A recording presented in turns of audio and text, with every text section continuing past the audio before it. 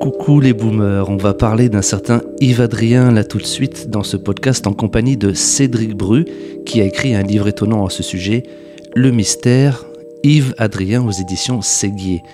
Alors qui est Yves Adrien ? Certains diraient que c'est un ancien rock critique, un écrivain, un fantôme, une œuvre d'art, en tout cas un fossile du passé qui date de l'Ancien Testament, c'est-à-dire celle d'avant le rap game des jeunes. Yves Adrien, qui est toujours vivant et nous écoute peut-être, n'était pas juste un journaliste ou critique culturel des années 70 et 80 du paysage français, c'était une sorte de prophète new wave et punk.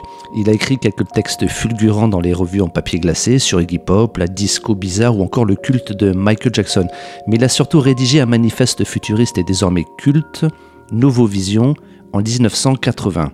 Yves Adrien est un dandy, un esthète, un romantique sombre en blouson de cuir qui officiait dans le Paris des années 70 et 80. La nuit, autant à l'aise dans un milieu sale, bruyant et drogué, que dans les milieux arty, poudrés et branchés des discothèques comme le Palace. Ce n'est pas Vernon Subutex non plus, c'est plutôt le dédacantisme noir mixé avec la fureur de groupes rock'n'roll anglais trop maigres. C'est aussi un anticonformiste, une icône mystérieuse qui a disparu des radars pendant des années puis réapparu pour se volatiliser à nouveau. Il n'a jamais vraiment donné ce que le public attendait de lui, il n'a jamais suivi aucune règle. Cette part de mystère, Yves Adrien en est très conscient. Il a construit toute sa vie, peut-être au point de s'y perdre. On va tenter de retracer son parcours en compagnie de Cédric Bru, donc, qui est, faut-il le préciser, le premier à écrire un livre au sujet d'Yves Adrien et qui me reçoit à domicile pour ce premier Gonzaï Talk.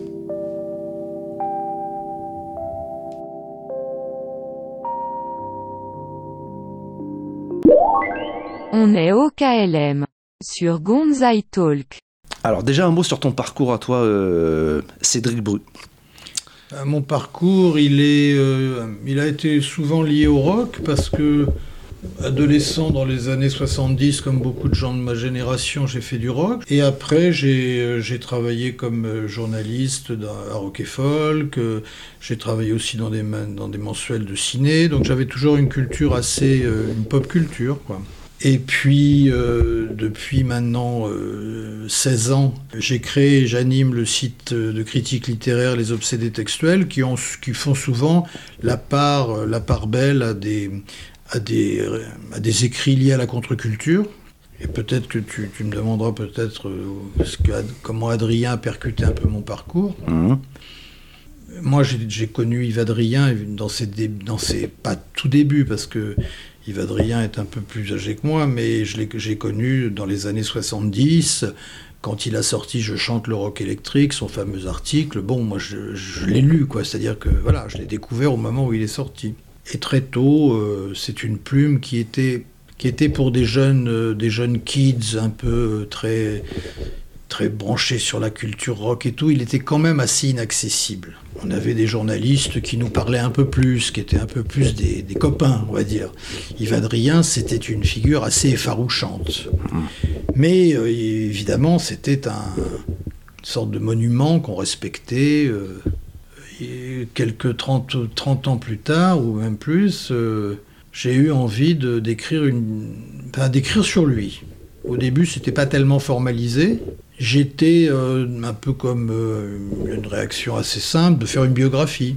Et quand on connaît Yves Adrien, comme j'ai essayé de le faire connaître, on se rend compte qu'une biographie, c'est bien, mais vu les nombreuses absences et les trous qu'il y a dans son parcours, ça risquait d'être un petit peu bref, à moins de faire une biographie à l'américaine, Et sur les conseils d'un ami proche, qui m'a dit « Mais pourquoi tu n'en ferais pas un roman ?» J'ai mêlé, dans une construction parallèle comme ça, deux intrigues, une intrigue romanesque et une intrigue qui est la biographie d'Yves Adrien. Et oui, parce qu'il faut parler de... Dans ton livre, c'est le découpage qui est fait, dans le sens où il y a un côté biographie très factuelle, très fournie, qui a demandé beaucoup de travail, je pense qu'on peut en parler aussi, mais c'est aussi entrecoupé de textes un petit peu comme un néopolar, où l'auteur, à la première personne, part à la recherche, mais en même temps, c'est comme une quête, c'est comme une mission mystérieuse que quelqu'un lui dit. C'est toi un peu l'élu, en parlant pour l'auteur, d'aller t'y coller, quoi, c'est entre guillemets un monument de la contre-culture française, pour le coup. Et ça, c'est pas évident à appréhender dans le livre, et c'est très très malin et très habile, et je trouve aussi que ça rend hommage au procédé d'Yves Adrien. Ça t'est venu dès le départ, ce côté mélanger les deux, ou tu t'es dit tiens, partons là-dessus après? Pour te répondre, je reprends ce que je venais de dire juste avant. Donc il y a eu cette idée qui m'a été soufflée par de bons amis de dépasser la biographie et de faire un roman.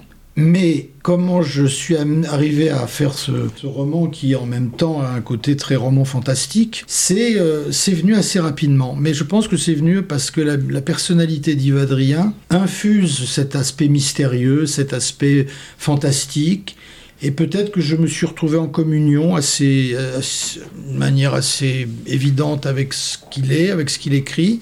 Et c'est vrai que m'est venue assez vite cette idée de roman fantastique. Et en fin de compte, il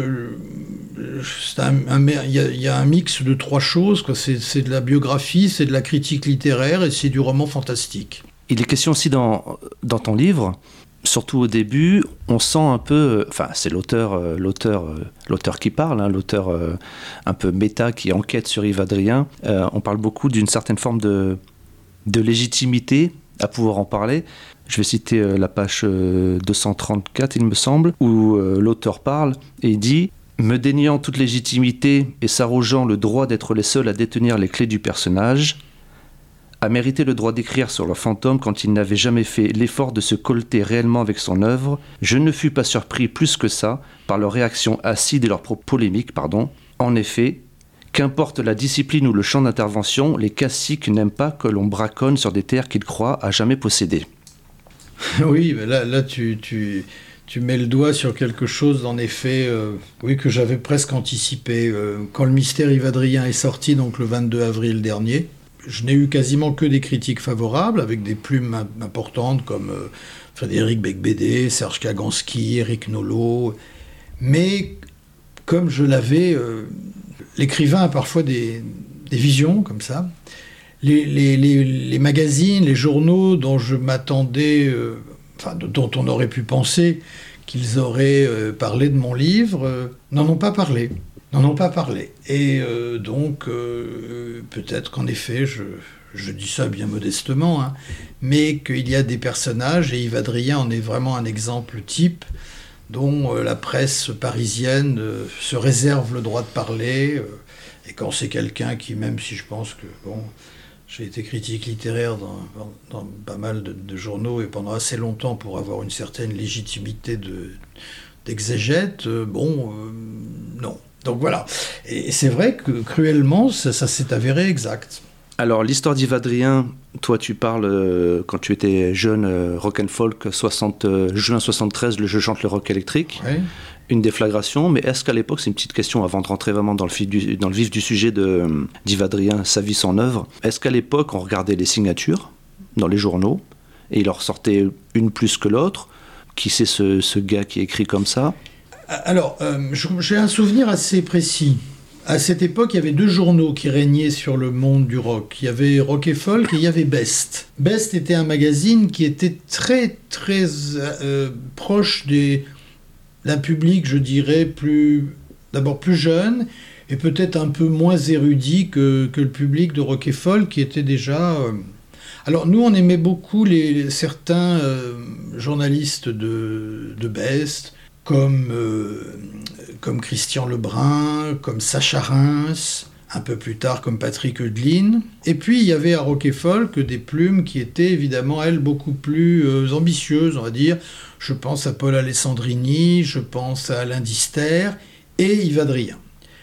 Alors là, tu peux avoir une réflexion de première main de ma part, parce qu'en effet, quand l'article « Je chante le rock électrique » est sorti, il a été pris un peu en décalage. Il a été pris pour deux raisons en décalage. D'abord, au moment où il parle des New York Dolls, des Stooges, il arrive à un moment où, d'abord, on est en pleine période de rock progressif.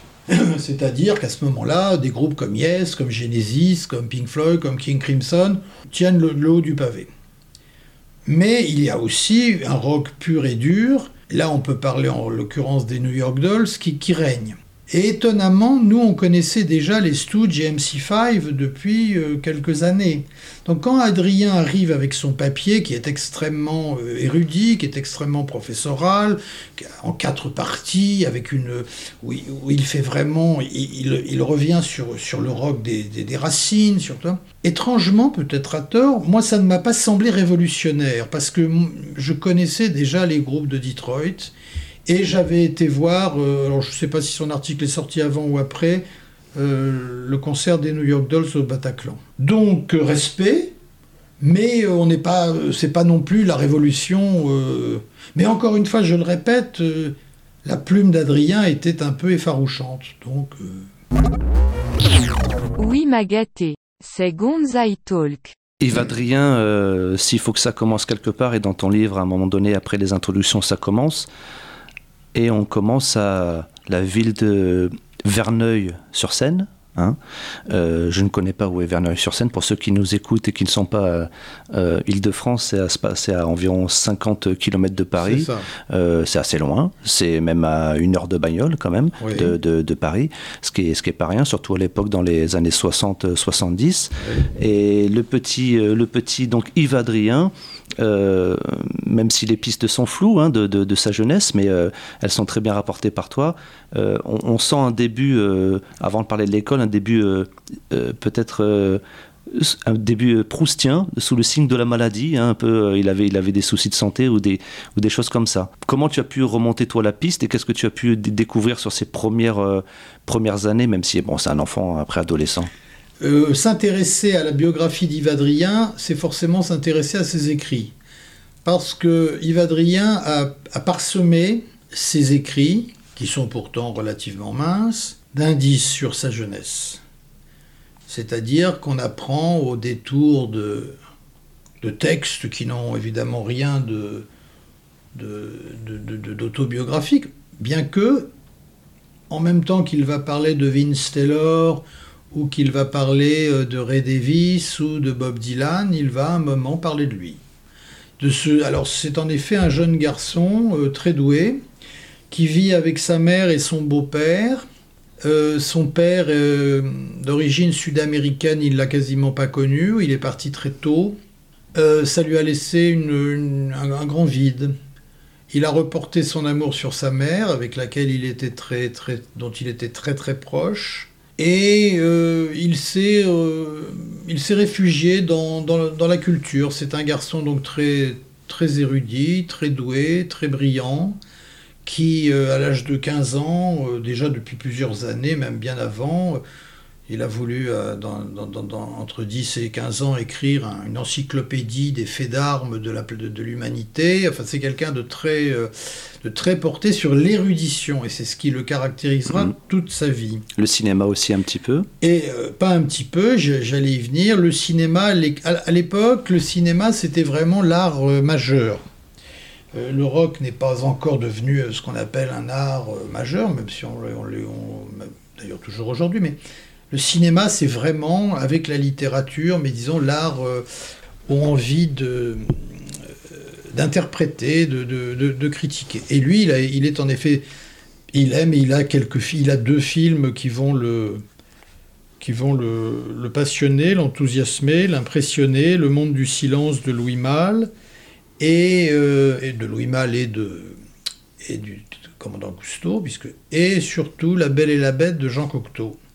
Et dans La Belle et la Bête de Jean Cocteau, on va trouver cet aspect échevelé qui va être un petit peu la clé de son style, une sorte de romantisme symbolique. Alors, il sera toujours, je le dis à maintes reprises dans mon livre, il sera toujours en prise avec le cinéma. Il a une très grosse culture cinématographique, et il a des auteurs de référence, Melville, Kubrick, qui sont pour lui des Clouseau. Ça, c'est les cinéastes qui sont vraiment pour lui des maîtres, et vers lesquels il revient toujours. Et puis un jour, et tu le racontes très bien, il rentre dans une confiserie quand il est petit, parce qu'à l'époque c'était comme ça, là, à l'époque du vieillier, il y avait un petit peu de tout dans les confiseries pour les enfants, et sans écouter la musique, il voit juste l'image est déjà très importante, il tombe sur un médaillon qui est en vente, j'imagine, un médaillon qui représente une icône d'une star de l'époque, et pas n'importe laquelle, puisque c'est le fou furieux, on peut dire, Vince Taylor, avec sa combinaison de ski en cuir. Et ça le marque. On peut dire que ça commence là un petit peu pour lui. Oui, parce que Vince Taylor, c'était une figure très impressionnante. Il était anglais, à la différence des Cochrane, Holly ou Gene Vincent. Et il cassait un peu les codes. Alors tu parles d'une combinaison de ski, c'était en fin de compte une grande combinaison tout en cuir. Et il était surtout connu parce qu'il avait des chaînes. Et il avait des chaînes partout à la ceinture. Et donc c'est vrai qu'il avait impressionné tout le monde, la jeunesse comme les parents, qui voyaient en... Et Vince Taylor, c'est vrai. Et puis en plus c'était un personnage qui était complètement désaxé. Et ça a tout de suite plu à Yves Adrien, qui était un jeune rebelle, comme beaucoup de jeunes de cette époque-là. Il faut savoir qu'il est de 51, et donc forcément, il a 18 ans en 68, je veux dire, c'est toute une époque où les jeunes...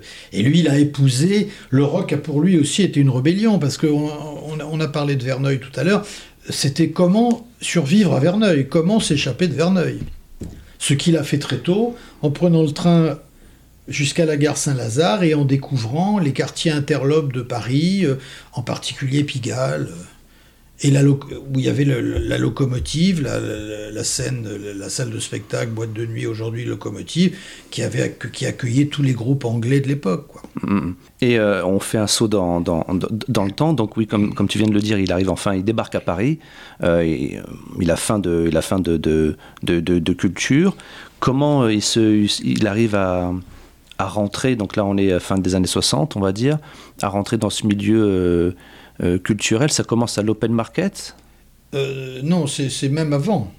Son premier déclic culturel, c'est quand il tombe en arrêt devant un kiosque qui, en 1966, qui affiche la une de Rock et Folk, avec Michel Polnareff.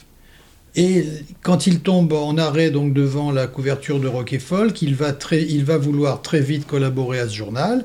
Il va envoyer un long papier à Philippe Paringot, et de fil en aiguille, il va faire très très rapidement sa place dans ce journal. L'open market vient après, où il est déjà chroniqueur pour Rock et Folk, et il va croiser Marc Zermati, qui était le patron de l'Open Market, et qui va l'inviter à le rejoindre, et qui va l'engager pendant quelques mois à l'Open Market. Mais sa première révélation, c'est Rock et Folk, où il va très jeune s'installer, et qui restera le journal dans lequel il aura quasiment publié l'ensemble de ses articles. C'est lui qui fait le premier pas, qui envoie une lettre, donc c'est pas quelqu'un de timide, quoi. Il fait le... Ah oui, non, oui, parce qu'à l'époque, il y a eu beaucoup de journalistes, Philippe Manœuvre le premier, qui ont été recrutés par le Courrier. J'avoue que moi-même, j'ai travaillé à Rock et Folk suite à une lettre, c'était très courant. Mais il est très... De toute façon, Yves Adrien a toujours été une confiance énorme en lui, un culot et une confiance. Donc il va très tôt, même presque donner des leçons à Philippe Paringot. Vous devriez faire ci, vous devriez faire ça. Et il invite les autres lecteurs à lui envoyer des documents, parce qu'il veut déjà faire une encyclopédie. Il a un côté, toute sa vie, il est encore aujourd'hui, mais c'est vrai qu'il n'écrit pas ou peu. Il a toujours eu ce goût pour l'encyclopédie, quoi. Dès qu'il se passionne pour un sujet, il a une mentalité de complétiste. Alors, il se retrouve à un moment donné dans Paris, dans ce magasin qui est un disquaire qui s'appelle l'Open Market. Pour les plus jeunes d'entre nous qui nous écoutent, l'Open Market, c'était un disquaire, on vendait des disques vinyles, mais il y a beaucoup de légendes à propos de ce disquaire-là. J'ai l'impression qu'on n'y vendait pas tant de disques que ça, que c'était juste un endroit aussi pour se retrouver, ou afficher sa culture ou son esthétique. Et Yves Adrien, qui n'a pas fait de CAP vendeur, ou qui n'est pas vendeur dans l'âme, et pas très commercial, il faut dire ce qui est, se retrouve là-dedans à vendre des disques de Fleetwood Mac ou je ne sais trop qui, quoi. C'est-à-dire que l'Open Market, c'était un magasin extrêmement sélectif, élitiste. Alors on y vendait évidemment des disques, mais on ne vendait pas n'importe quel disque. Par exemple, si vous vous présentiez à l'open market, que vous tombiez sur Zermati, Adrien ou d'autres qui pouvaient donner un coup de main à ce moment-là et que vous demandiez un disque de Genesis, on vous foutait dehors. Donc là-bas, c'était des pirates des Stones, c'était des disques des Stooges, c'était certains groupes garage qui ont été immortalisés dans la compilation Nuggets. Voilà, donc c'était une musique très élitiste. En même temps, si je ne me trompe pas, il écrit donc à Rock and Folk, voilà. Comme on l'a dit en introduction, il a fait ce fameux papier « Je chante ». Le rock électrique, des papiers qui étaient très longs à l'époque, comme tu as dit. Oui, mais Je chante le rock électrique ne vient pas tout de suite. D'abord, il écrira des articles très longs sur, comme tu dis, oui, sur Elton John, sur Procol Harum. Et puis il a une petite rubrique qui s'appelle érudit pop, qui deviendra érudit rock, donc parce que ça c'est son goût toujours pour l'érudition. Je chante le rock électrique va venir à peu près 2 ans après son entrée à Rock et Folk. C'est à quelle époque il rencontre un certain, on va en parler évidemment, un certain Alain Pacadis, qui, on a écrit pas mal de choses sur Alain Pacadis, et qui est décédé lui pour le coup. C'est à l'open market ou pas du tout? C'est parce que tous les deux collaborent dans des revues à droite à gauche? Ils se sont rencontrés particulièrement lors d'une conférence de presse que David Bowie avait donnée au George V à la sortie de Aladdin Sane. Et puis ils se sont croisés, recroisés, et donc une rencontre était assez inévitable parce que Adrien était toujours intéressé par les personnalités excentriques et que Pacadis a très tôt voué une sorte de culte, d'admiration sans borne à Yves Adrien qu'il a essayé souvent de copier, en particulier dans ses écrits. Et donc au début, leur relation, faut dire qu'Alain Pacadis était un être totalement en déroute, et quand Adrien l'a rencontré, il a vu quelqu'un, une sorte de clochard céleste et encore, et après il a appris à l'apprécier. Il disait toujours, il me faisait énormément rire. Il l'appelait l'honorable Alain Pacadis. Et c'est vrai que ces deux-là avaient, on va dire ces trois-là, mais comme je raconte dans le bouquin, puisque, en fin de compte, Pacadis venait à l'open market également, pour se faire une culture rock qu'il n'avait pas du tout, puisque c'était un jeune bourgeois bohème, on va dire, qui écoutait Wagner, qui écoutait un peu les Rolling Stones, mais qui a voulu se faire une culture. Alors il venait à l'open market, où tout le monde se pressait de Pacadis à manœuvre, en passant par Eudeline. Et oui, alors là, ils se sont aussi vus là, mais disons que c'est une conjonction de plusieurs rencontres qui a fait qu'ils se sont... Et puis la passion commune pour l'écriture, pour le rock, et pour une certaine forme d'esthétique élitiste. Oui, tout à fait. Un mot sur Alain Pacadis, qui est un journaliste qui écrivait, il a écrit beaucoup à Libération, mais il écrivait sur plein d'autres revues qui ont disparu, l'Écho des Savanes, des chansons. Dans l'Écho des Savanes, qui était un journal qui était très, très connu dans les années 70. Avec des bandes dessinées dedans, il faisait de la bande dessinée, puis il y avait des articles, voilà. Mais il a essentiellement travaillé à Libération, où il avait une rubrique qui s'appelait Night Clubbing, où il a chroniqué ce qu'on a appelé les années Palace, bien sûr. Essentiellement dans les années 80. Il a toujours eu du mal à rejoindre d'autres rédactions. Il a tanné Jean-François Bizot d'Actuel, qui était à l'époque un journal qui s'est mis un peu à concurrencer Rock et Folk en apportant un aspect plus sociétal. Et alors, Pacadis rêvait de travailler pour Actuel, mais Bizot ne l'a jamais admis Et pourtant, Bizot n'était pas toujours très difficile sur le choix de ses journalistes. C'est-à-dire que Pacadis était un être en demande professionnelle, en demande amoureuse, en demande de toutes sortes. Et il faut savoir aussi qu'à l'époque, il n'y avait pas d'Internet, il n'y avait pas de YouTube, il n'y avait pas de fanzine, il n'y avait même pas de Minitel. Et quelqu'un comme Alain Pacadis, avant la période, on va dire, paillettes, champagne, Palace, c'est quelqu'un qui... Bon, Yves Adrien aussi, mais Pacadis, c'était quelqu'un qui écrivait sur des sujets on va dire très snob ou très élitiste, mais à l'époque, j'ai relu un petit peu avant pour préparer ce podcast, parce qu'on prépare un peu les podcasts, le bouquin Night Clubbing d'Alain Pacadis, où souvent ses premiers écrits, je me souviens notamment, il parle de porno-stars gays comme Peter Berlin, qui c'est vraiment très élitiste de parler de ça, il en parle pendant des pages. Oui. Et puis il y a aussi, pour rejoindre l'open market, il faisait beaucoup de critiques de disques, un Blue Oyster Cult, les Stooges et compagnie. Et puis à la fin, il disait, dans le Saltimbanque notamment, que ces disques sont en vente à l'open market, 58 rue des Lombards, dans le 1er à Paris. Donc on voit que c'était un petit peu une mafia qui se crée un petit peu. Oui, c'était. Mais lui, bon, il a toujours eu du mal un peu à s'intégrer, mais il fantasmait beaucoup ces endroits-là. Alors tu parlais de fanzine, mais il y a eu une free press en France quand même. J'en parle dans mon bouquin, un journal comme Le Parapluie, qui était un journal très très branché, où travaillaient Zermati et Yves Adrien, avec leur fameux manifeste des Panthères Blanches, qui était un petit peu C'était un mensuel. Comment ? C'était un mensuel. C'était un mensuel, oui. Ok. Voilà, donc parce que quand tu dis il n'y avait pas de fanzine, c'était pas des fanzines, mais il y avait quand même ce qu'on a appelé la free press, dont Actuel a été le plus important, est devenu après un journal.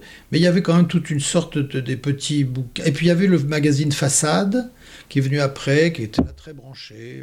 Le punk rock, du coup, ils tombent un petit peu tous les deux là-dedans. Beaucoup plus peut-être Pacadis, j'ai l'impression. Oui, le punk rock, Adrien a une relation un peu particulière avec le punk rock. Adrien, il a très vite été proche des Stooges. Bon, Iggy Pop est devenu un ami personnel. Bon. Et donc c'est vrai que c'est ce punk rock qu'il défend. Et quand le fameux punk va arriver en France, lui, il est retiré dans sa retraite de Verneuil et il passe à côté du phénomène. Mmh.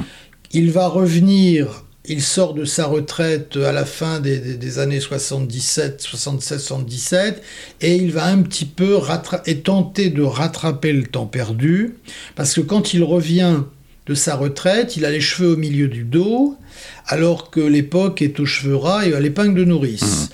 Et donc il va un petit peu faire marche arrière, prendre le train en marche, se couper les cheveux, et il n'a jamais été un inconditionnel du punk. Il a eu des préférences à Londres avec des groupes qui étaient plutôt post-punk, Siouxsie and the Banshees, Throbbing Gristle, voire après New Wave, puisqu'après là il va basculer dans une sorte de disco, ce que j'appelle un disco rock. Mais le punk, vraiment, alors oui, Pacadis lui a été dedans, Yves Adrien moins. Tout à fait. Et en plus, il ne l'aimait pas spécialement, et il considérait que ça n'arrivait pas à la cheville des Stooges, voire de New York Dolls, qui étaient les précurseurs. Bien sûr. Et on a parlé, à l'instant tu l'as dit, il a disparu, Yves Adrien. Parce que s'il y a une chose avec ce personnage-là, c'est que c'est pas juste quelqu'un qui écrivait de temps en temps des piges à droite à gauche, c'est que c'est un monsieur qui disparaissait. Donc là, on parle d'une première disparition, 1974, jusqu'à 1978, enfin on ne va pas compter au mois près, il n'y a pas de souci. Et pendant ce temps-là, même si c'est de l'absence, tu en parles très bien dans ton livre, parce que l'absence, au fond, d'Yves Adrien, elle fait partie du personnage d'Yves Adrien. Absolument. Là, c'est la première disparition. On verra, en avançant un petit peu, qu'il y en a deux autres, plus longues, plus espacées, et encore plus mystérieuses. Et donc, il revient, comme tu as dit, après le punk, et il se coupe les cheveux, et là... On va dire c'est le grand Yves Adrien où il prophétise un petit peu l'afterpunk, les synthétiseurs, des groupes comme Kraftwerk et tout ça. Alors, pour revenir sur les disparitions, en effet, comme tu l'as dit, c'est consubstantiel d'Yves Adrien, la disparition. Avec Adrien, on ne parle pas en mois, en années, on parle en décennies. Hein, il faut quand même... c'est-à-dire qu'il n'a... Et c'est ça qui est extraordinairement troublant et en même temps qui en fait un être à part. Ce n'est pas quelqu'un qui veut absolument être au devant de la scène, quand il est là, il sature l'espace et le temps d'une manière énorme, parce qu'il sort des articles absolument révolutionnaires qui sont... Et puis, il part en effet 3 fois, et une fois, ça dure 10 ans, où il coupe tout, il reste soit dans sa retraite de Verneuil, soit il part pendant 10 ans aux Seychelles, en Égypte, et quand il revient, à chaque fois, c'est comme s'il n'était pas parti, on va dire. Tout à fait, tout à fait. Pas parti. J'ai beaucoup aimé dans ton livre la retraite de Verneuil, comme tu dis. On a l'impression que c'est, parce qu'on parle comme si c'était un hôtel particulier ou que comme le vampire Dracula, c'est ça, ouais. Les lourds rideaux tirés avec une télé allumée jour et nuit. C'est pas des rideaux, c'est des volets, carrément, c'est des volets en fer. Ouais. Et comme si c'était un vampire un peu qui prenait jour et nuit là-dedans. On ne sait pas trop ce qu'il fait, mais c'est la part du mystère, oui. Parce qu'il va rester pendant des mois comme ça, tout volet clos, à écouter les mêmes musiques qui ne sont pas toujours forcément... ça peut être la Calas ou Frank Sinatra. Il va manger que des sorbets, mais ça dure des années. Donc, c'est-à-dire qu'il n'a pas le même rapport au temps que quelqu'un de... Et pendant ces années, il écrit, comme je le dis, on ne peut pas être sûr, mais on sait qu'il prépare une œuvre, tout ça est en gestation, et vraisemblablement, il y a sûrement beaucoup d'écrits qui ont été jetés parce qu'il n'est pas il ne garde pas forcément quand il n'est pas satisfait, mais voilà, oui, l'absence, c'est pour lui une mode de... D'ailleurs, si tu me permets, Bien sûr. je commence, ça peut éclairer nos auditeurs, je commence mon livre ainsi: c'est l'histoire d'un homme qui a passé plus de temps à se cacher qu'à se montrer. Orchestrant soigneusement ses retraites, comme ses retours, Yves Adrien a visé la présence par l'éclipse, la postérité par l'absence, la reconnaissance par l'oubli. Et je crois modestement qu'avec ces quelques lignes, on a une vision assez précise d'Adrien et ses éclipses, justement. On revient un petit peu sur le fameux Nouveau Vision. Donc c'est un livre, c'est pas des articles, c'est un livre, on l'a devant les yeux. Et, il est sorti en 80, mais il a écrit peut-être en 78, 79, quelque chose comme ça. Oui, non, il l'a écrit sur 79 essentiellement. Mm-hmm. On en parlait un petit peu hors micro. Moi, c'est un bouquin que j'ai acheté jeune à la Fnac. J'avais lu Rock'n'Fall qui disait c'est un super livre, c'est Yves Adrien, blablabla. J'étais trop jeune, je l'ai pas compris. J'ai pas compris ce livre parce que il faut dire aussi que certains n'aiment pas Yves Adrien parce qu'il a un côté très élitiste et très, très poseur, mais je pense que pour lui, poseur, c'est un compliment, je pense. Oui, tu parles de ça d'ailleurs, poseur. Genesis Porridge de Throwing Gristle disait mon ami French poseur. Mm-hmm. Oui, c'est un poseur. Mm-hmm. Ça, c'est incontestablement un poseur. C'est quelqu'un qui a une haute idée de lui-même. Mais alors, pour Nouveau Vision, d'abord, Nouveau Vision, c'est le seul livre d'Yves Adrien. Il y a 3 publications d'Yves Adrien aujourd'hui. 2 sont des compilations de textes. Un seul est un texte original, c'est Nouveau Vision. Nouveau Vision est un livre qui est inspiré, qui fait part un peu à l'autofiction, puisque c'est une sorte de biographie romancée qui se mêle d'une manière très mystérieuse, comme tu l'as dit, à des réflexions artistiques, esthétiques, sensuelles. Je dirais que c'est un livre expérimental, ce qui fait que beaucoup ne l'ont pas compris, C'est un livre extrêmement expérimental, qui peut se comparer à une installation, sauf que c'est sur du papier. Il y a des accumulations de mots, comme Armand faisait des accumulations. Il y a des compressions de mots, comme César faisait des compressions. Et il y a des moments comme ça, je n'en citerai qu'un, où il nous parle de son amour pour une télévision, comme... et je le dis dans mon livre, qui préfigure un petit peu l'amour que peuvent avoir certaines personnes pour leur portable aujourd'hui. Enfin, l'amour, cette intimité très, très, très, très enchevêtrée comme ça. Alors, Novovision, évidemment, Novo Vision a une histoire. Novo Vision a été publié par Philippe Manœuvre aux éditions Speed 17, publié par les Humanoïdes Associés. À l'époque, Philippe Manœuvre, donc, avait cette petite collection qui est devenue culte parce qu'il a publié des gens comme Selby, comme Thomson, comme Bukowski. Et quand il a eu le manuscrit d'Yves Adrien entre les mains, il a voulu absolument l'éditer. Est-ce qu'il aurait été édité par quelqu'un d'autre ? La question se pose, parce qu'on le verra si on lit mon livre, qu'il a eu avec les éditeurs la plupart du temps des refus. Hein. Mais ce livre a été, en effet, est sorti, il est devenu très vite culte, parce que comme il a été très peu lu, il était très attendu, très peu lu, quelques articles dans les nouvelles littéraires, dans Vogue, dans Playboy, qui ont été... Mais bon, c'est un livre qui évidemment n'a pas trouvé son public, mais avait-il un public ? Avait-il un public ?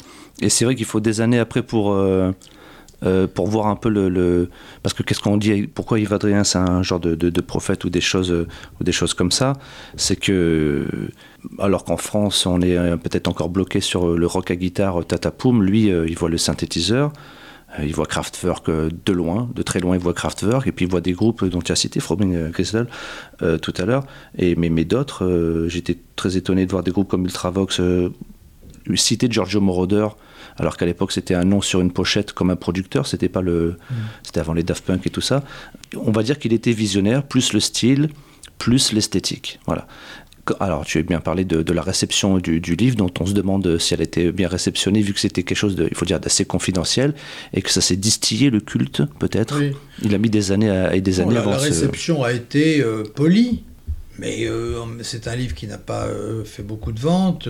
J'aurais pu demander à Philippe Manœuvre qui m'a soutenu dans mon projet combien il en avait vendu. J'avoue qu'à l'époque, j'ai oublié de lui demander, mais je sais que ça n'a pas été très important. Mais c'était pas le but. C'était pas le but. Alors, il faut savoir que on peut s'interroger. Moi, dans mon livre, j'en parle. Je dis, est-ce qu'il y a eu Yves Adrien, c'est un peu sorte de comète noire comme ça, qui n'a pas eu de descendants. Il n'y a pas eu, après Yves Adrien, des auteurs qui ont écrit comme Yves Adrien. Il y en a qui ont voulu écrire comme Yves Adrien, brièvement, mais est-ce qu'il y a eu des prédécesseurs à Yves Adrien ? Il y en a un. Je pense que c'est important d'en parler, d'autant qu'il a eu un prix Goncourt, 2000 ou 2001. C'est Jean-Jacques Schull, qui avait eu le prix Goncourt avec Ingrid Caven, qu'Yves Adrien a énormément aimé. Et il y a un livre culte pour toute la génération rock des années 70 qui s'appelle Rose Poussière. Et il est clair que quand on lit Rose Poussière, on trouve dans Rose Poussière des éléments, en particulier ces fameuses correspondances qu'il établit entre des gens aussi différents que Mozart et James Brown, que Nigel Mansell et Pier Paolo Pasolini, ce mélange comme ça des genres esthétiques, il le doit beaucoup à Jean-Jacques Schull. Donc, mais il n'a jamais fait mystère de son goût pour Jean-Jacques Schull. Donc on pourrait dire que, parce que c'est intéressant Alors, il a des influences, évidemment, Yves Adrien, mais par exemple, il adore Raymond Roussel, il adore Huysmans, mais il ne les copie pas. Il s'est un peu inspiré de Jean-Jacques Schull. C'est intéressant à noter, mais Novo Vision est quand même encore plus expérimental que Rose Poussière, plus élitiste, oui. Qu'est-ce qui se passe après pour Novo Vision, après Yves Adrien ? Il fait quoi ? Après Novo Vision, il va encore avoir une période d'absence importante. Importante, oui. Et puis, il va revenir... ce qui est passionnant, c'est à la fin des années 80, il va revenir à Rock et Folk pour une série de 10 textes qui composeront l'anthologie 2001, une apocalypse rock.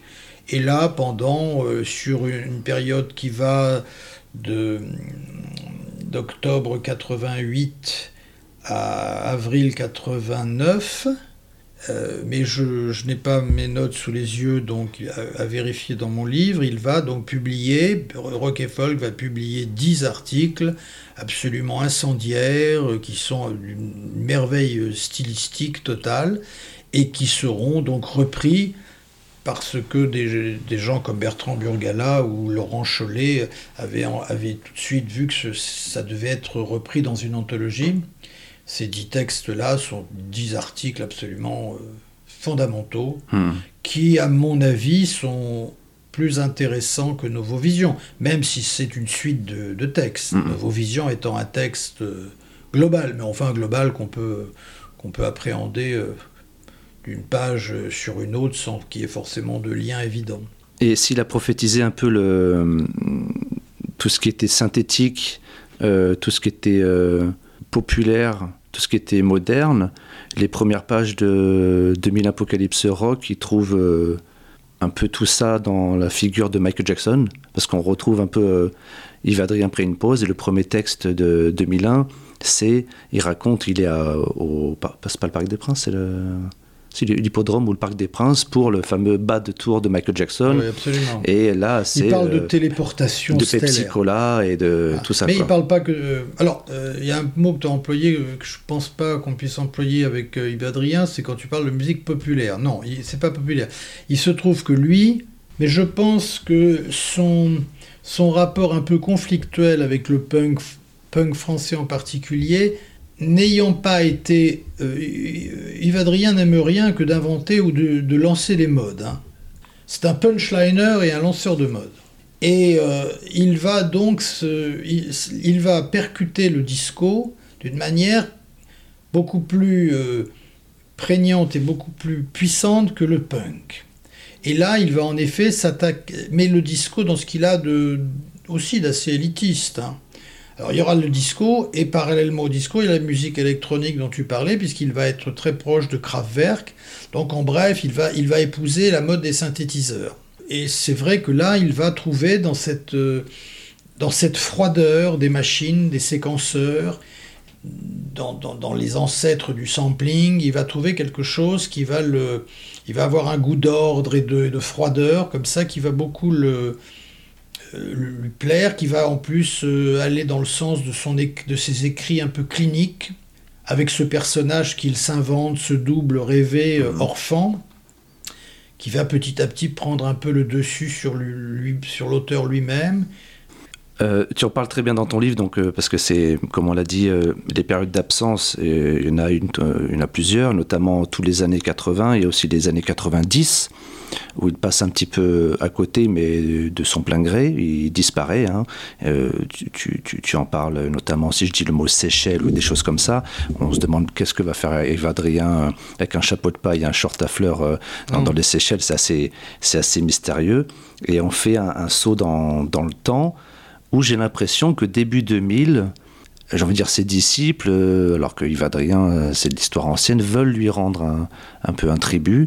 Et on parle de personnes comme Serge Kaganski aux Inrecuptibles. Je pense que c'est Benoît Sabatier qui doit être derrière dans le magazine Technicart, qui, alors que plus personne ne connaît Yves Adrien, que ses bouquins ne sont trouvables nulle part, veulent le remettre un peu le pied à l'étrier. Enfin, du moins, ils tentent. En effet, je suis content de parler de Serge Kaganski, pas uniquement parce qu'il a eu un accueil très favorable à mon livre, mais c'est vrai qu'avec Philippe Azouri, ils ont consacré au début, en 2000, un article très long, très fouillé, remarquablement écrit sur Yves Adrien. Pas parallèlement, mais c'était aussi au moment donc où l'anthologie 2001, une apocalypse rock sortait. Alors pour répondre à ta question, oui, des gens s'étaient intéressés à lui, hormis ces journalistes, mais qui sont venus à parler d'Yves Adrien. Benoît Sabatier, c'est un petit peu après. Très bon travail également. Il faut parler de Bertrand Burgala. Bertrand Burgala, que tout amateur de musique et lecteur de Gonzaï connaissent, avait une grande admiration pour Yves Adrien et a noué une amitié de 20 ans. Et il avait vraiment eu envie de faire publier cette anthologie. Et si 2001, une apocalypse rock, que je recommande vraiment chaudement à tes auditeurs, est né, c'est grâce à Bertrand Burgala. Donc en effet, des gens sont venus, se sont mobilisés autour de son nom, sans que ça n'ait sur lui une grande influence.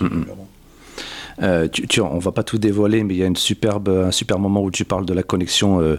Est-ce qu'il y en a une en plus qui existe, connexion Michel Houellebecq, Yves Adrien, hein, on laisse les lecteurs se mettre dedans. Ça vaut la peine je parle de 2 anecdotes qui sont vraiment savoureuses, je crois, qui mettent en présence, d'ailleurs grâce à Bertrand Burgala, Michel Houellebecq et Yves Adrien, et là vraiment je pense qu'on se régale.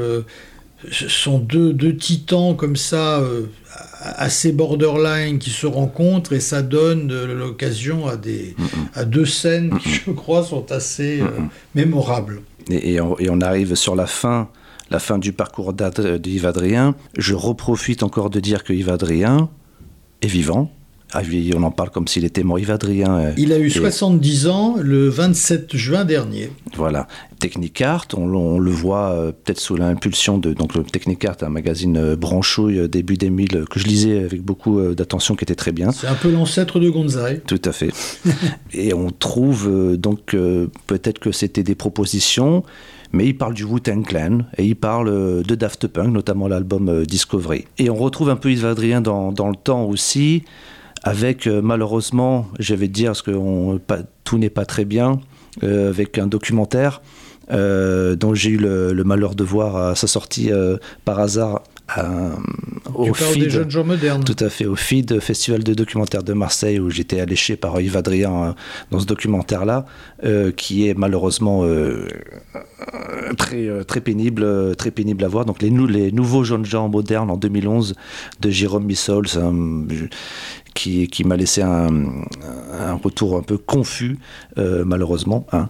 Ou alors, je suis passé complètement à côté, et on retrouve un peu la figure d'Yves Adrien, parce qu'il est apparu très, très, très rarement à la télévision ou filmé. Il y a un extrait chez Thierry Ardisson une fois, et là, on le voit en long et en large dans ce documentaire-là. Voilà, si les personnes veulent regarder ce carnage. Alors 2 choses, les passages médias d'Yves Adrien en effet sont rares. Je renvoie à l'émission de Thierry Ardisson, début des années 2000. Donc au moment habillé en apache un peu, avec un... habillé comme il est sur la couverture de mon livre, un peu avec un grand bandeau dans les cheveux, les cheveux très longs, des colliers... mais c'est surtout un moment de télévision assez rare, parce que le phrasé de Yves Adrien ne s'accorde pas avec la télévision. La lenteur ne va pas avec la télévision. Et cette interview hors sol est assez formidable. Donc je recommande à tes auditeurs de taper Ardisson Adrien, et de voir les 20 minutes de cette interview qui est complètement hors sol. Alors le film de Jérôme de Missol, je te rassure, il est introuvable aujourd'hui, donc nos auditeurs auront beaucoup de mal à le voir. Mais c'est en effet une sorte de... À travers la figure d'Yves Adrien, il n'est pas cité comme tel, mais un ancien rock critique qui fait un peu, qui pérore un peu devant des jeunes gens admiratifs, des jeunes femmes qui semblent céder à ses charmes. Alors en effet, on a un film totalement barré, pas très intéressant, pas très bien monté, qui a été présenté dans la quinzaine des réalisateurs à Cannes à l'époque, et qui évidemment a été un échec cuisant. Je dirais un de plus pour Yves Adrien, mais qui n'a fait qu'entretenir sa légende en quelque sorte. Oui, la légende. Et on va un peu finir là-dessus, parce que c'est une grande question qui m'a tout le long du livre, surtout vers la fin. On parle peut-être un peu de gâchis. On parle peut-être d'une grande question du style Yves Adrien, il écrivait très bien, il a été précurseur, novateur, même dans les années 90 ou 2000, formellement la plume était toujours là, mais il n'a jamais vraiment, il s'est pas mis devant sa machine à écrire pour pondre, on va dire, son grand roman américain, même s'il a donné un petit peu des pistes à droite à gauche, comme quoi il faisait quelque chose. Peut-être qu'il s'est un peu perdu, c'est ce que je pense, peut-être qu'il s'est un peu perdu peut-être dans des mondanités ou dans ses absences, ou peut-être qu'il ne voulait pas de tout ça, en fait. Et pour résumer ça, je me souviens, j'ai noté l'exergue de Don DeLillo que tu cites au tout début de ton bouquin, où tu dis, ça résume assez bien, le talent est-il plus érotique quand il est gâché ? Non, le talent est plus érotique quand il est gâché. Et oui, alors c'est drôle que tu aies parlé de ça, parce que je vais revenir sur tout l'aspect Adrien face à son œuvre. Mais la citation de DeLillo, oui, m'avait beaucoup plu. Le talent est plus érotique quand il est gâché, en effet. Et par correction, j'avais envoyé mes premières pages à Yves. Il a même eu, d'ailleurs, ça peut intéresser de le dire, il a eu tout le manuscrit en main et il y a apporté beaucoup d'observations, donc ça a été très précieux pour moi. D'ailleurs, je le signale à la fin du livre. Et il avait beaucoup aimé cette citation. Alors oui, Adrien face à son œuvre. C'est vrai que Frédéric Becbédé, dans la chronique élogieuse qu'il a eu la gentillesse de me faire, rappelait que, oui, après tout, Adrien, il avait qu'à écrire, au lieu d'être là à faire le poseur et tout, il avait qu'à écrire un livre.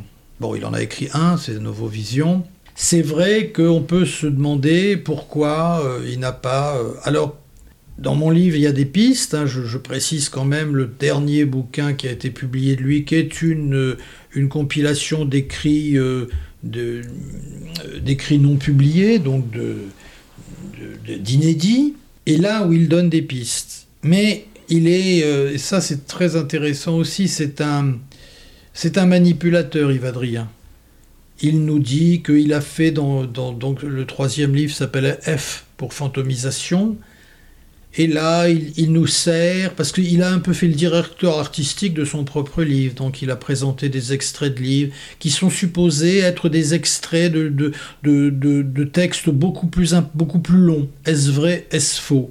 Est-ce qu'il commence des choses qu'il ne les a pas finies ? Bon, le mystère reste entier.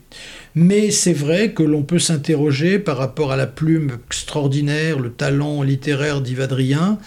Pourquoi, alors qu'il a commencé à écrire, il avait 17 ans, il en a 70 aujourd'hui. Alors, tu as peut-être raison, il n'a peut-être pas envie. Est-ce qu'il a perdu la confiance quand certains éditeurs lui ont renvoyé des manuscrits ? On ne saurait le dire. On ne saurait le dire, et l'interroger là-dessus resterait lettre morte. Donc voilà. Mais en tout cas, moi, je recommande aux jeunes qui aiment la littérature. Le rock, moins, parce que Adrien, vis-à-vis du rock, en fin de compte, ça s'est un peu dissous au fil des années.